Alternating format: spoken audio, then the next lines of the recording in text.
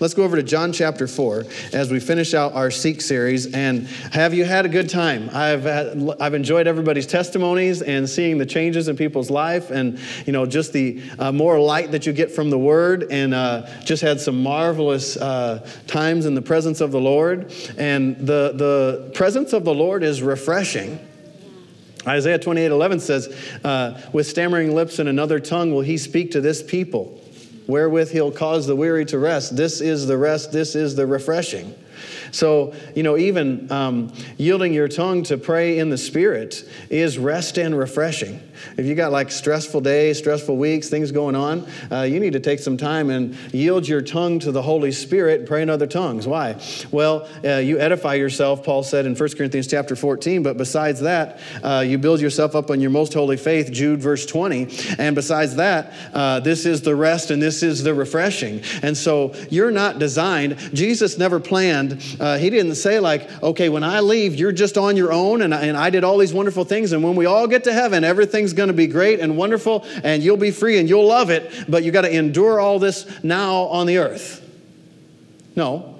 Do you have to endure? Well, that depends on your definition of enduring. Because yes, the Bible talks about enduring. James talks about enduring. But we don't endure as defeated individuals. We endure as those that are more than conquerors. And that endurance, the testing of your faith, which God never sends a test or a trial your way, that's the enemy. That James is very clear on that those tests and those trials are not coming from God. Those are coming from the enemy to test your faith. Is it pure or is it fake? Is it like King James says it, your unfeigned faith? What does that mean? Your unfake faith. There's no falseness in your faith. And so sometimes you have to examine your faith and find out, is this really faith or is this just head knowledge or mentally, okay, yeah, I see that, I know that. Maybe you've never been in that position. I think most people have, but where you're reading the Word and you're kind of like, okay, I see it and you're understanding it here, but you're not getting it in your heart. And because that's where faith comes from. Okay, John chapter 4, and we'll start with verse 9. Then said the woman of Samaria unto him, Jesus had come to Jacob's well here. Then said the woman of Samaria unto him, how is it that you being a Jew ask drink of me, which am a woman of Samaria? For the Jews have no dealings with the Samaritans. Jesus answered and said to her, if you knew the gift of God, and who it is that says to you, give me drink, you would have asked him, and he would have given you living water. He would have given you living water. And so he doesn't even directly answer her question. Don't you love it? I love it when the Lord does that. When I didn't understand a lot of things of the Spirit, and so I got filled with the Holy Spirit and had I had a hunger to get filled, and that's how I got filled. And then I had a hunger like, whoa, what is this? I want to understand this more. And so I was in a denominational church, and I was sneaking off to a non-denominational church because I was a little still apprehensive about some of these things. And so I snuck off to this church, and when I went to this church, they said, we got a guest speaker coming in a few months, and they had pictures of him, and he was a really old guy, like really old guy. Well, growing up always, my grandfather actually passed away from Alzheimer's disease, and we didn't know about healing and stuff like that growing up. But my grandmother needed to take, she was caring for him all the time. And so on Monday nights, I would go and for 2 or 3 hours, I would go and care for my grandfather so my grandmother could get a break and do all that type of stuff. And I don't know, I just grew up and always loved talking to older people and the wisdom that they would have and all of that. So I saw this picture of this older minister coming, and I thought, I don't know who that is, but he looks like he would know a lot. And so I went and I show up, and it was a man by the name of Kenneth Hagin, and who I didn't know. They had like this whole group and brass players and keyboardists.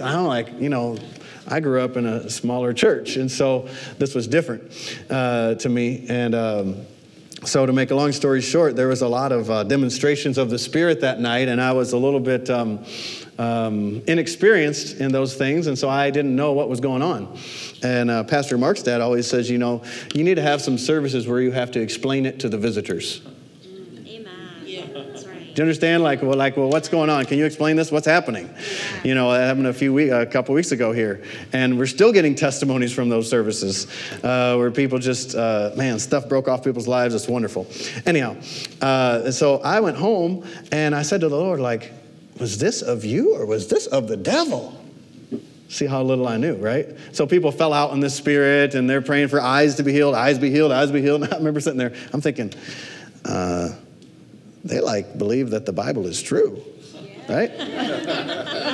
Well, now you look back and you think, of course, why would you only believe part of it, not the other part? But I mean, he's talking about the power of God's like electricity and, it can be transmitted and transferred. And so he actually, to be honest with you, that is one of the most pivotal meetings I have been in my entire life. And that was the first night of a 2-week series of meetings. And the reason for me personally is because he got up that night and he began to prophesy. I didn't know what prophesying was. He began to speak under the inspiration of the Spirit at the moment. So prophecy is inspired utterance on the spur of the moment. In other words, it's not like something the Lord gave you before. It is now. It is fresh. It is living, and it is applicable. And so he began to prophesy, and he said, that this is a turning point in your life. And the decisions that you make tonight will affect the whole course of your life. If you choose to go forward with God, then you'll enter into the blessing of the Lord. And if you choose to go a different direction, then destruction will overtake you. Well, I didn't even understand he was prophesying. I just thought, And then he said, if you'd like to go forward with the Lord, I want you to physically get out of your seat, and I want you to come forward as a physical demonstration of an inward decision that you have made. And so, of course, most people in the auditorium got out of their seats and came forward, and I was one. And so when I came, and he said, be blessed, man, the power of God came out of him, and people just fell out right in front of me like a spiral. Actually, first before that, there's a crowd, and he said, be blessed, and it was amazing. A whole crowd of people, nobody standing in a line, but a perfect line of people fell out only right there when he said that. And then like this, be blessed. Well, there's things of the Spirit. Anyhow, that's not our subject. And so I wasn't going to tell you that for the sake of time, but I had to tell it so you can understand. So I'm home in my apartment. And then when I'm in my apartment, I'm kind of like having it out with the Lord. I'm kind of like, oh, what was that? I've never seen anything like that. And is that right? And so it's really a battle between my head and my spirit. Because my spirit was like, yeah. But my head was like, whoa, whoa, whoa. What is this? We don't understand this. We don't know this. So we are rejecting this. And so I talked to the Lord. And the Lord spoke to me just like Jesus spoke to this woman at the well of Samaria. You know what he said? I said, Lord, was this of you or was this of the devil? And he said, go back tomorrow morning. And if you still have trouble with it, then I'll talk to you. Well, he didn't give me an answer right then that I wanted. But you know what happened? I went back, and the minister got up, Kenneth Hagin got up, and he began to read scriptures on prayer. Scripture after scripture. And I had never seen those scriptures with that much understanding or that much light. They came alive to me. He was feeding my spirit. Actually, like Paul says in Corinthians, that we quoted last week, I call it spirit-to-spirit ministry. The natural mind cannot receive the things of the Spirit because they are spiritually discerned. 1 Corinthians 2:12. But a natural mind or a soulish mind does not accept the things of the Spirit of God, for they are foolishness to him. And he cannot understand them because they are spiritually apprised, this translation says. Another translation says spiritually discerned or understood. So if you try to grab hold of spiritual understanding with a natural mind, you'll say, that is crazy. That makes no sense, right? So that's what my mind was doing. But as soon as I had the scripture for it, what happened? The entrance of your words brings light or revelation or understanding. So as soon as his words gained entrance into my spirit, in other words, I had light and understanding from the Lord, well, then I was like, oh, it's all there. And you guys, a lot of you know my testimony. I Bible quizzed when I was a kid for 3 or 4 years. And so some of the scriptures he was reading was James, because one of the quiz years we did was Romans and James. And so he is talking about the prayer of a righteous man is powerful and effective. And I had memorized that verse here, but not here. I notice when I listen to people that are preaching under the anointing and they read scriptures under the anointing, I know them here and I never have to try to memorize them. I just know them.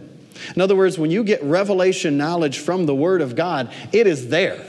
And if you try to access it through here, you'll have difficulty. So to this day, because now I've learned more to flow with the Spirit of God, I could quote to you many scriptures, but I don't quote them from here, I quote them from here. If I try to go back and say, okay, in Bible quizzing, we learned Romans 1:16, like right now I'm trying to do that, it's really hard for me to access it.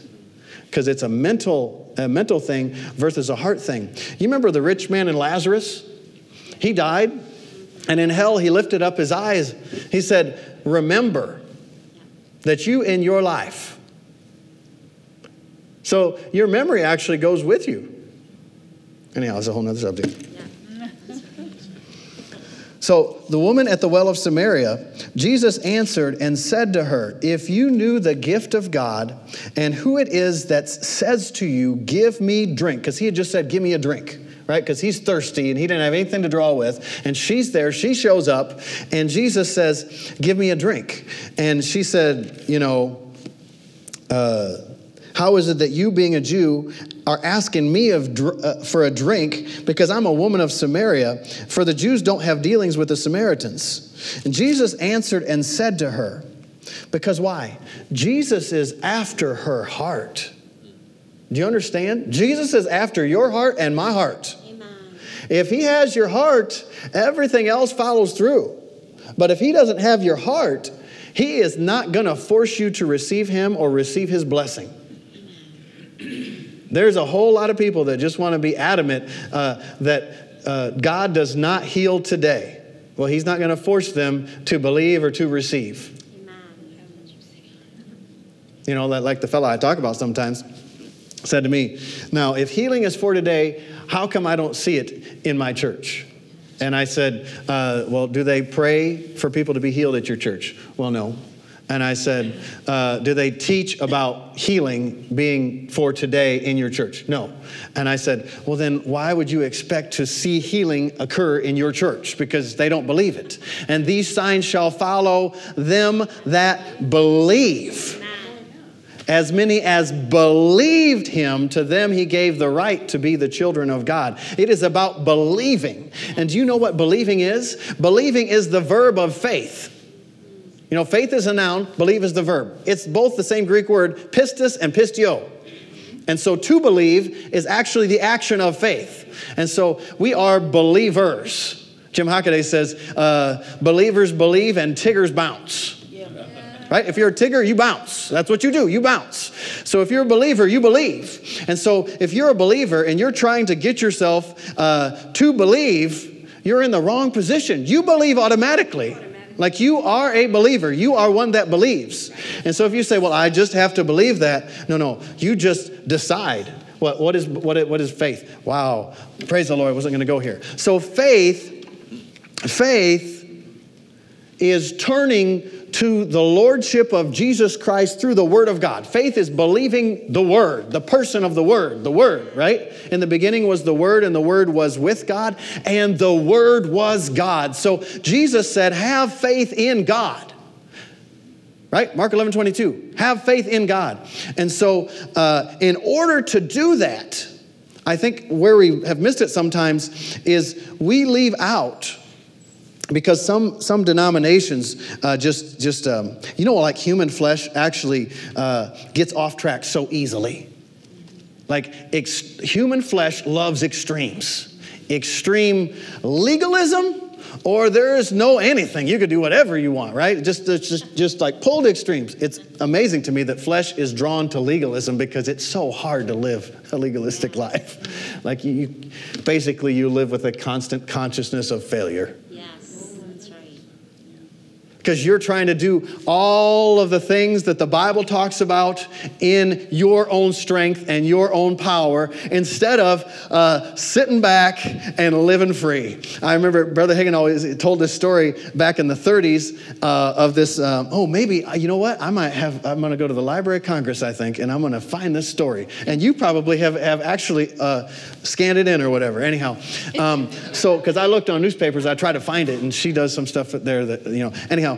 And so when they used to have these big blimps during World War I, there was this blimp in Akron, Ohio, and they were trying to moor it down, tie it down, and all these men are trying to do it. Well, a wind came up in the middle of them doing this, and it got away from them. And so a lot of those guys, as soon as they realized it's getting away from us, they dropped. Well, the thing is getting higher and higher.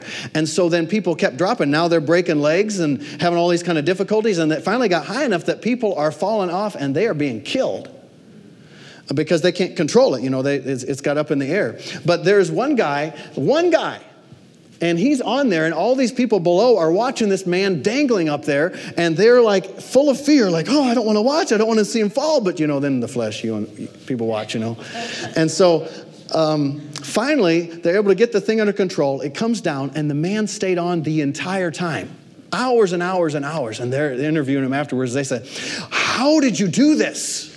How did you have strength to do that? And he said, I was up there, and I saw him too high to jump off. If I jump off, I'm going to get hurt or kill myself. So I pulled myself up higher on the rope, and I swung the rope around with the other hand and grabbed it here, and I tied it on and made a loop. And so I was just sitting up there enjoying the scenery. But other people are stressed out for this man. Like, oh, he's going to die. But he is living free.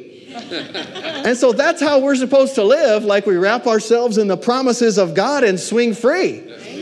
In the midst of turmoil and destruction or whatever else is happening, the Word of God is like a lifeline, and the Word of God actually gives us a solid ground, actually more solid than the ground that's under your feet or under my feet.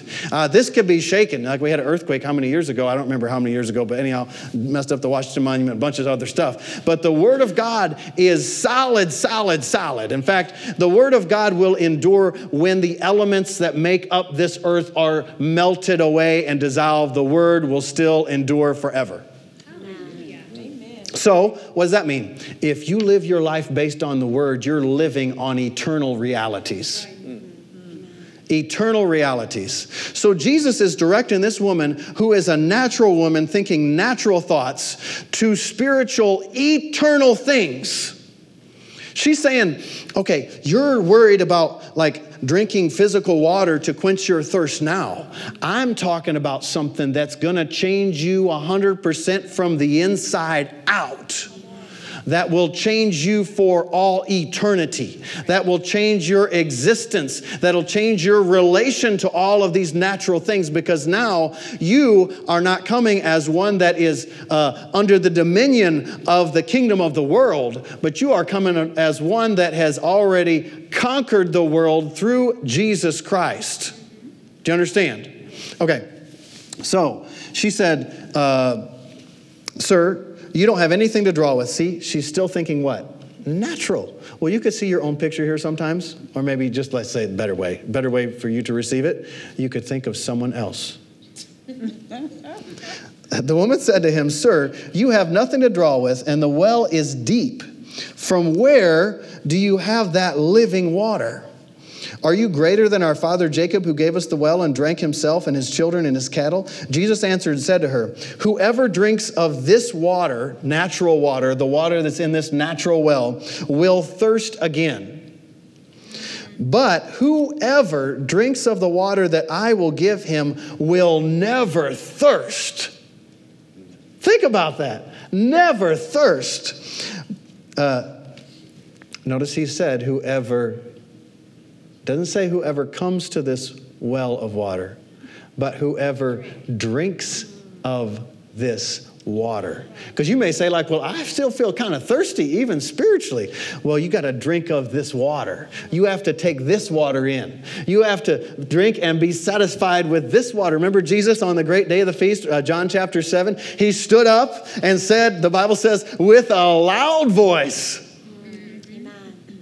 Whoever is thirsty, let him come unto me and drink. You know, that's the Feast of Tabernacles.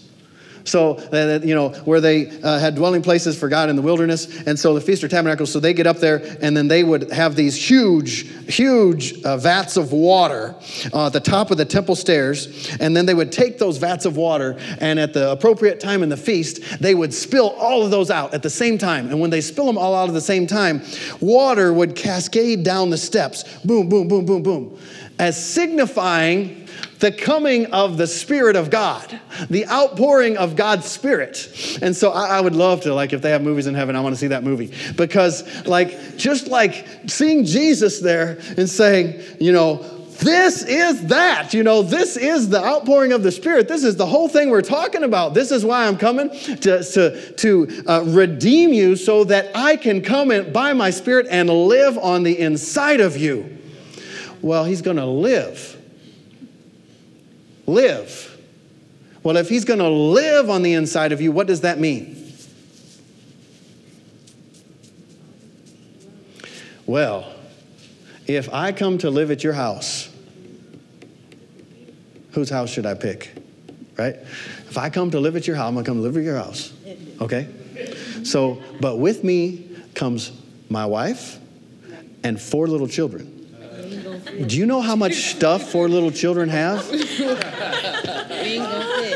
I mean, they have a lot of stuff. I mean, I remember thinking before we had kids, it was easy to go on a trip. You just kind of get in the car and you leave your suitcase and go. You get the kids and you're especially when they're young like yours, because then you got to, what about a pack and play? And what about the car seat's huge and all this stuff? So in order for me to come to your house, we're going to have to get rid of all of your stuff so there's room for my stuff. So Jesus said, I will live in them, right? And I will dwell in them. In other words, if he's going to be able to express his life through you, you're going to have to get rid of some of your stuff to make room for his stuff. And, he has a lot of stuff. So you're not going to be able to contain all of that and hold on to all of your own stuff. So faith, if you're going to act in faith by its very definition, if you're going to turn to Christ, that means you're turning away from yourself. That means you're turning away from the world. That means you're turning away from anxious thoughts and anxiety and stresses and all this other stuff. You have to let that go. Philippians chapter 4 says, casting all of your cares upon the Lord, right? Do not fret or have any anxiety about anything. Yes. Mm-hmm. But in everything, by prayer and supplication with thanksgiving, let your requests be made known unto God. And the peace that passes all understanding will flood and guard your hearts and minds. Now, I've thought on that for a long time because that's an area where I really have to pay attention. Yeah. And so, a couple weeks ago, Melody and I were ministering to somebody, and I don't remember who it was even. Maybe it was you. I don't know. So we're reading that, and Melody says, but you notice what verse 5 says? And I thought, why is she bringing up verse 5? You know what verse 5 says? Rejoice. Rejoice evermore. Right before verse 6. Do you know what? As soon as she said that, I was like, oh, I have had situations in my life where I made the mistake of getting stressed and anxious, and I was so what is that called? Knotted up on the inside, so stressed about it that, you're like, okay, Lord, I just cast this care on you. And you're like, for every breath, you're trying to cast this care. But the only thing that really set me free is I began to rejoice. Amen. I began just to praise the Lord. And then the power of that thing, it just lost its power. I must be doing something really funny. And so it lost its power over me. And so you rejoice. If you're having trouble, then you just start, how do you rejoice? You know what? Brother Hagin, one time he had after he was healed of those 3 incurable diseases, then he was in his half of his face became paralyzed, and he'd smile and go to one side and stuff like that, he'd say. And so he would just start laughing. Do you know you could just start laughing? Why? Because God is everything okay? Okay. And because God is the victor. The pastor I used to help out in Michigan, his zipper would be down all the time. So you had to try to help him. So I'm thinking what is wrong? What is wrong? What is wrong? And he'd be like, Pastor, he's at the pulpit, and you're kind of like, And he's like, what are you doing, you know? Like, your zipper is down. Okay. It's like a church of like, you have 3,000 or 4,000 people there, you know, you're trying to do it discreetly and, you know. Nothing else works. You get his wife to go up and stand and he'll turn around and you're like, oh, okay. Because she'll whisper and say, hey, you have a problem. And so, where was I? Praise setting you free. So you have to start laughing. Yes. God sits in the heavens and laughs. Yes. Jesus had the oil of joy, it says, above his fellows in the King James. What does that mean? That means over every person on the earth, Jesus was more joyous. Like, who's the happiest person you can think of? Who's the happiest person you know? Jesus was happier. So what are we doing with a sad face?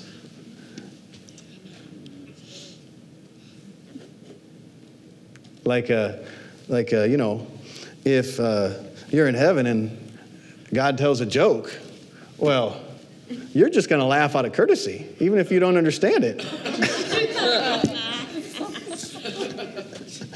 You know, in the medical world, they actually have done these studies about laughing and the benefits of laughing, and they found out that a fake laugh is just as physically beneficial as a healthy laugh, which both are very beneficial. And what happens is sometimes you have to start out and it doesn't feel like it, but you're like, ha, ha, ha. You know, because the devil kept telling him, you're not going to get your healing. You got your healing before. You're not going to get it this time. You got it before. And he said, ha, ha. And the devil said to him in his mind, why are you laughing? He said, because I'm not trying to get my healing. I already have it. That's good. I'm not going to get it. It's already mine. He said, ha, ha. You know, so sometimes you just have to laugh, you rejoice, and that'll bust that power over you. Because what happens? You ever notice it's like getting in a rut on a muddy road? That you get stressed and upset, and all of a sudden you're going that direction. You know you're going that direction. You know you should not be going that direction, but the harder you try, the more you go that direction. Well, you need to rejoice and you need to laugh because the power of that praise will actually set you free. It'll actually change whatever physiological thing is gripping you at that moment so that you can actually look to the Lord and hear from the Lord and you live free. So you wrap yourself in the promises of God and you live free. One of them is the peace of God, which passes all understanding, will flood your heart and your mind through Jesus Christ. Do you know what that's like? Another translation says that it's like the peace of God will come in like a garrison of soldiers into a turbulent country and quiet you. In other words, you got a country, a lot of, well, what's going to happen? Somebody's going to shoot me. There's going to be a bomb. There's going to be this, that, or whatever. But then the friendly forces come in and flood all around.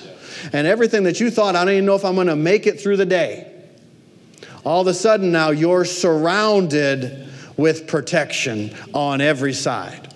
And so the peace of God, man, if you receive the peace of God that He has poured into your heart by turning away from all of these anxious things, all of the schedule, the pressing, you have to do this has to be done. Maybe it does, but why don't you take 5 or 10 minutes and you turn away from everything else. You seek first the kingdom of God, the person of God, the righteousness of God. And you know, Brother Hagin used to say, he said, I would like draw an imaginary circle around me and God. So in other words, it doesn't matter what's happening outside here. It doesn't matter what other people are thinking, what other people are saying, how other people are living. I am looking to you, Lord, right now. It's you and me. And so I look to you. And you do that from your spirit. And so Jesus is trying to tell her, you keep thinking natural thoughts, but this is not a natural thing I'm talking to you about. This is a supernatural thing. So this life is beyond natural. This is actually Zoe. And this is what God lives off of. And this is what Jesus lived off of. And this is what a believer lives off of. If they are believing, active in believing. Verse 23, the hour comes and now is when the true worshipers will worship the Father in spirit and in truth. For the Father seeks such to worship him. They that worship him must worship him in spirit and in truth. And then we'll just quickly go over to John chapter 6 and verse 35. Well, first, verse 32. Then Jesus said unto them, verily, verily, I say to you, Moses gave you not the bread from heaven, but my Father gives you the true bread from heaven. Again, Jesus is going to talk to them. They're looking natural. Jesus is talking supernatural. For the bread of God is he which comes down from heaven and gives life, or the Greek word is zoe, the life and nature of God, unto the world. And they said unto him, Lord, evermore give us this bread. And Jesus said to them, I am the bread of life, or zoe. He that comes to me will never hunger, and he that believes on me will never thirst.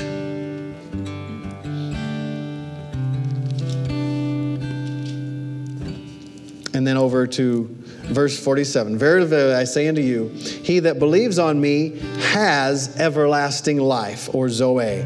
I am the bread of life, or zoe. Your fathers ate manna in the wilderness and are dead. This is the bread that comes from heaven, that a man may eat from that and never die. I am the living bread which came down from heaven. If any man eat of this bread, he will live forever. And the bread that I will give is my flesh, which I will give for the life of the world, or for the same Greek word, zoe, of the world. Therefore, they kind of like, what is he saying? Then Jesus said to them, verse 53, I say to you, except you eat the flesh of the Son of Man and drink his blood, you have no zoe, or no life in you. Whoever eats my flesh and drinks my blood has eternal zoe, or eternal life, and I will raise him up at the last day. For my flesh is meat indeed, and my blood is drink indeed. He that eats my flesh and drinks my blood lives in me, and I in him. As the Father has sent me, and I live by the Father, so he that eats me, even he shall live by me. Now they did the same thing as the woman at the well of Samaria, and they're like, it says actually a lot of people left him after this. Because they're thinking, like, I'm going to physically eat his flesh and physically drink his blood? They're probably thinking, what kind of cult is this? Yeah. But Jesus, you notice John chapter 4, John chapter 5, John chapter 6, John chapter 7. Every time we're thinking natural as humans, and he's saying spiritual.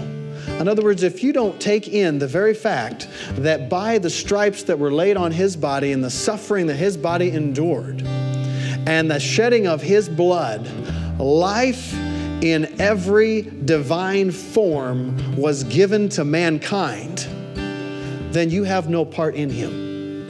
You can't, if you confess with your mouth Jesus is Lord and believe in your heart that God has raised him from the dead, you will be saved. In other words, you can't look at Jesus as just a historical figure that was a good man that lived. But you have to understand, when he was on that cross, you were on that cross. When he went to that grave, you went to that grave. He took your death. Corinthians says this, 2 Corinthians chapter 5. So we didn't have to go through that.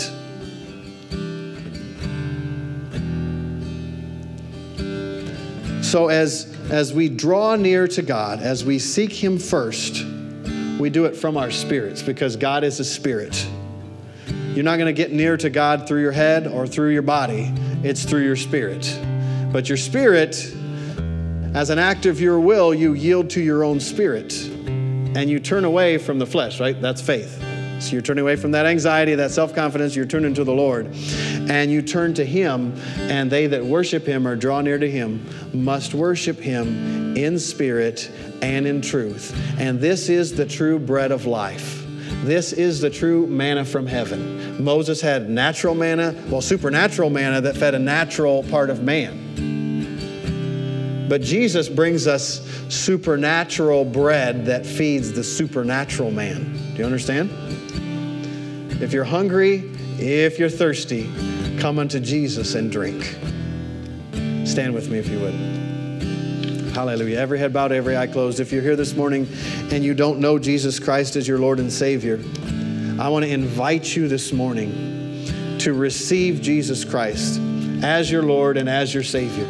You don't have to clean yourself up. You don't have to be holy enough or right enough. You actually don't have the power to be right enough or holy enough. Jesus is everything that's right about God for you and everything that's holy about God for you. And in receiving Him, you receive all of that virtue and all of that rightness. If you're here this morning with every head bowed and every eye closed and you'd like to receive Jesus Christ, slip up your hand. We'd love to pray with you and we'd love to pray for you. If you're here this morning and you have been born again, but you let the cares of the world, the deceitfulness of riches and other things come and drive out the presence of the Lord in your life, your fellowship with the Lord, and you'd like to come back, slip up your hand. We'd love to pray with you and pray for you. And finally, if you're here this morning and you've never been baptized in the Holy Spirit with the evidence of speaking in other tongues, man, there is a source of power, of intimate fellowship, and of light beyond what you have when you're just born again, and it's called the baptism of the Holy Spirit. If you'd like to be baptized in the Holy Spirit this morning, slip up your hand. We'll pray with you and for you.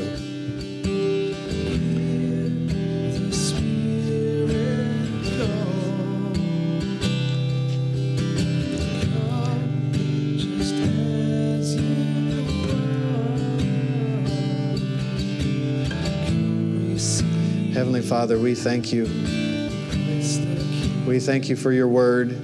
We thank you for bringing us and giving us of your very life and your very nature.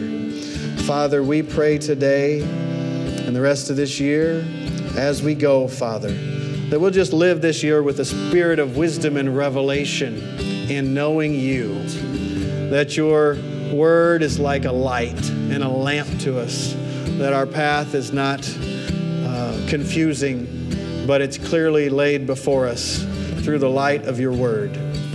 Father, we thank you for freedom that comes and only comes through Christ, that when we know him, we know the word, we're free, we're set free. So Father, we thank you for freedom that you give us, that we have fullness of life, the abundant life through the word and through fellowship with you. Father, I plead the blood of Jesus over every person that's under the sound of my voice. May what the blood of Jesus has accomplished and what it has done, what you have done through his very blood in every area of our lives, be ours. Father, may we come up higher, believe more, act on what you have given to us and what you have done in us. We thank you for it in Jesus' name. Amen.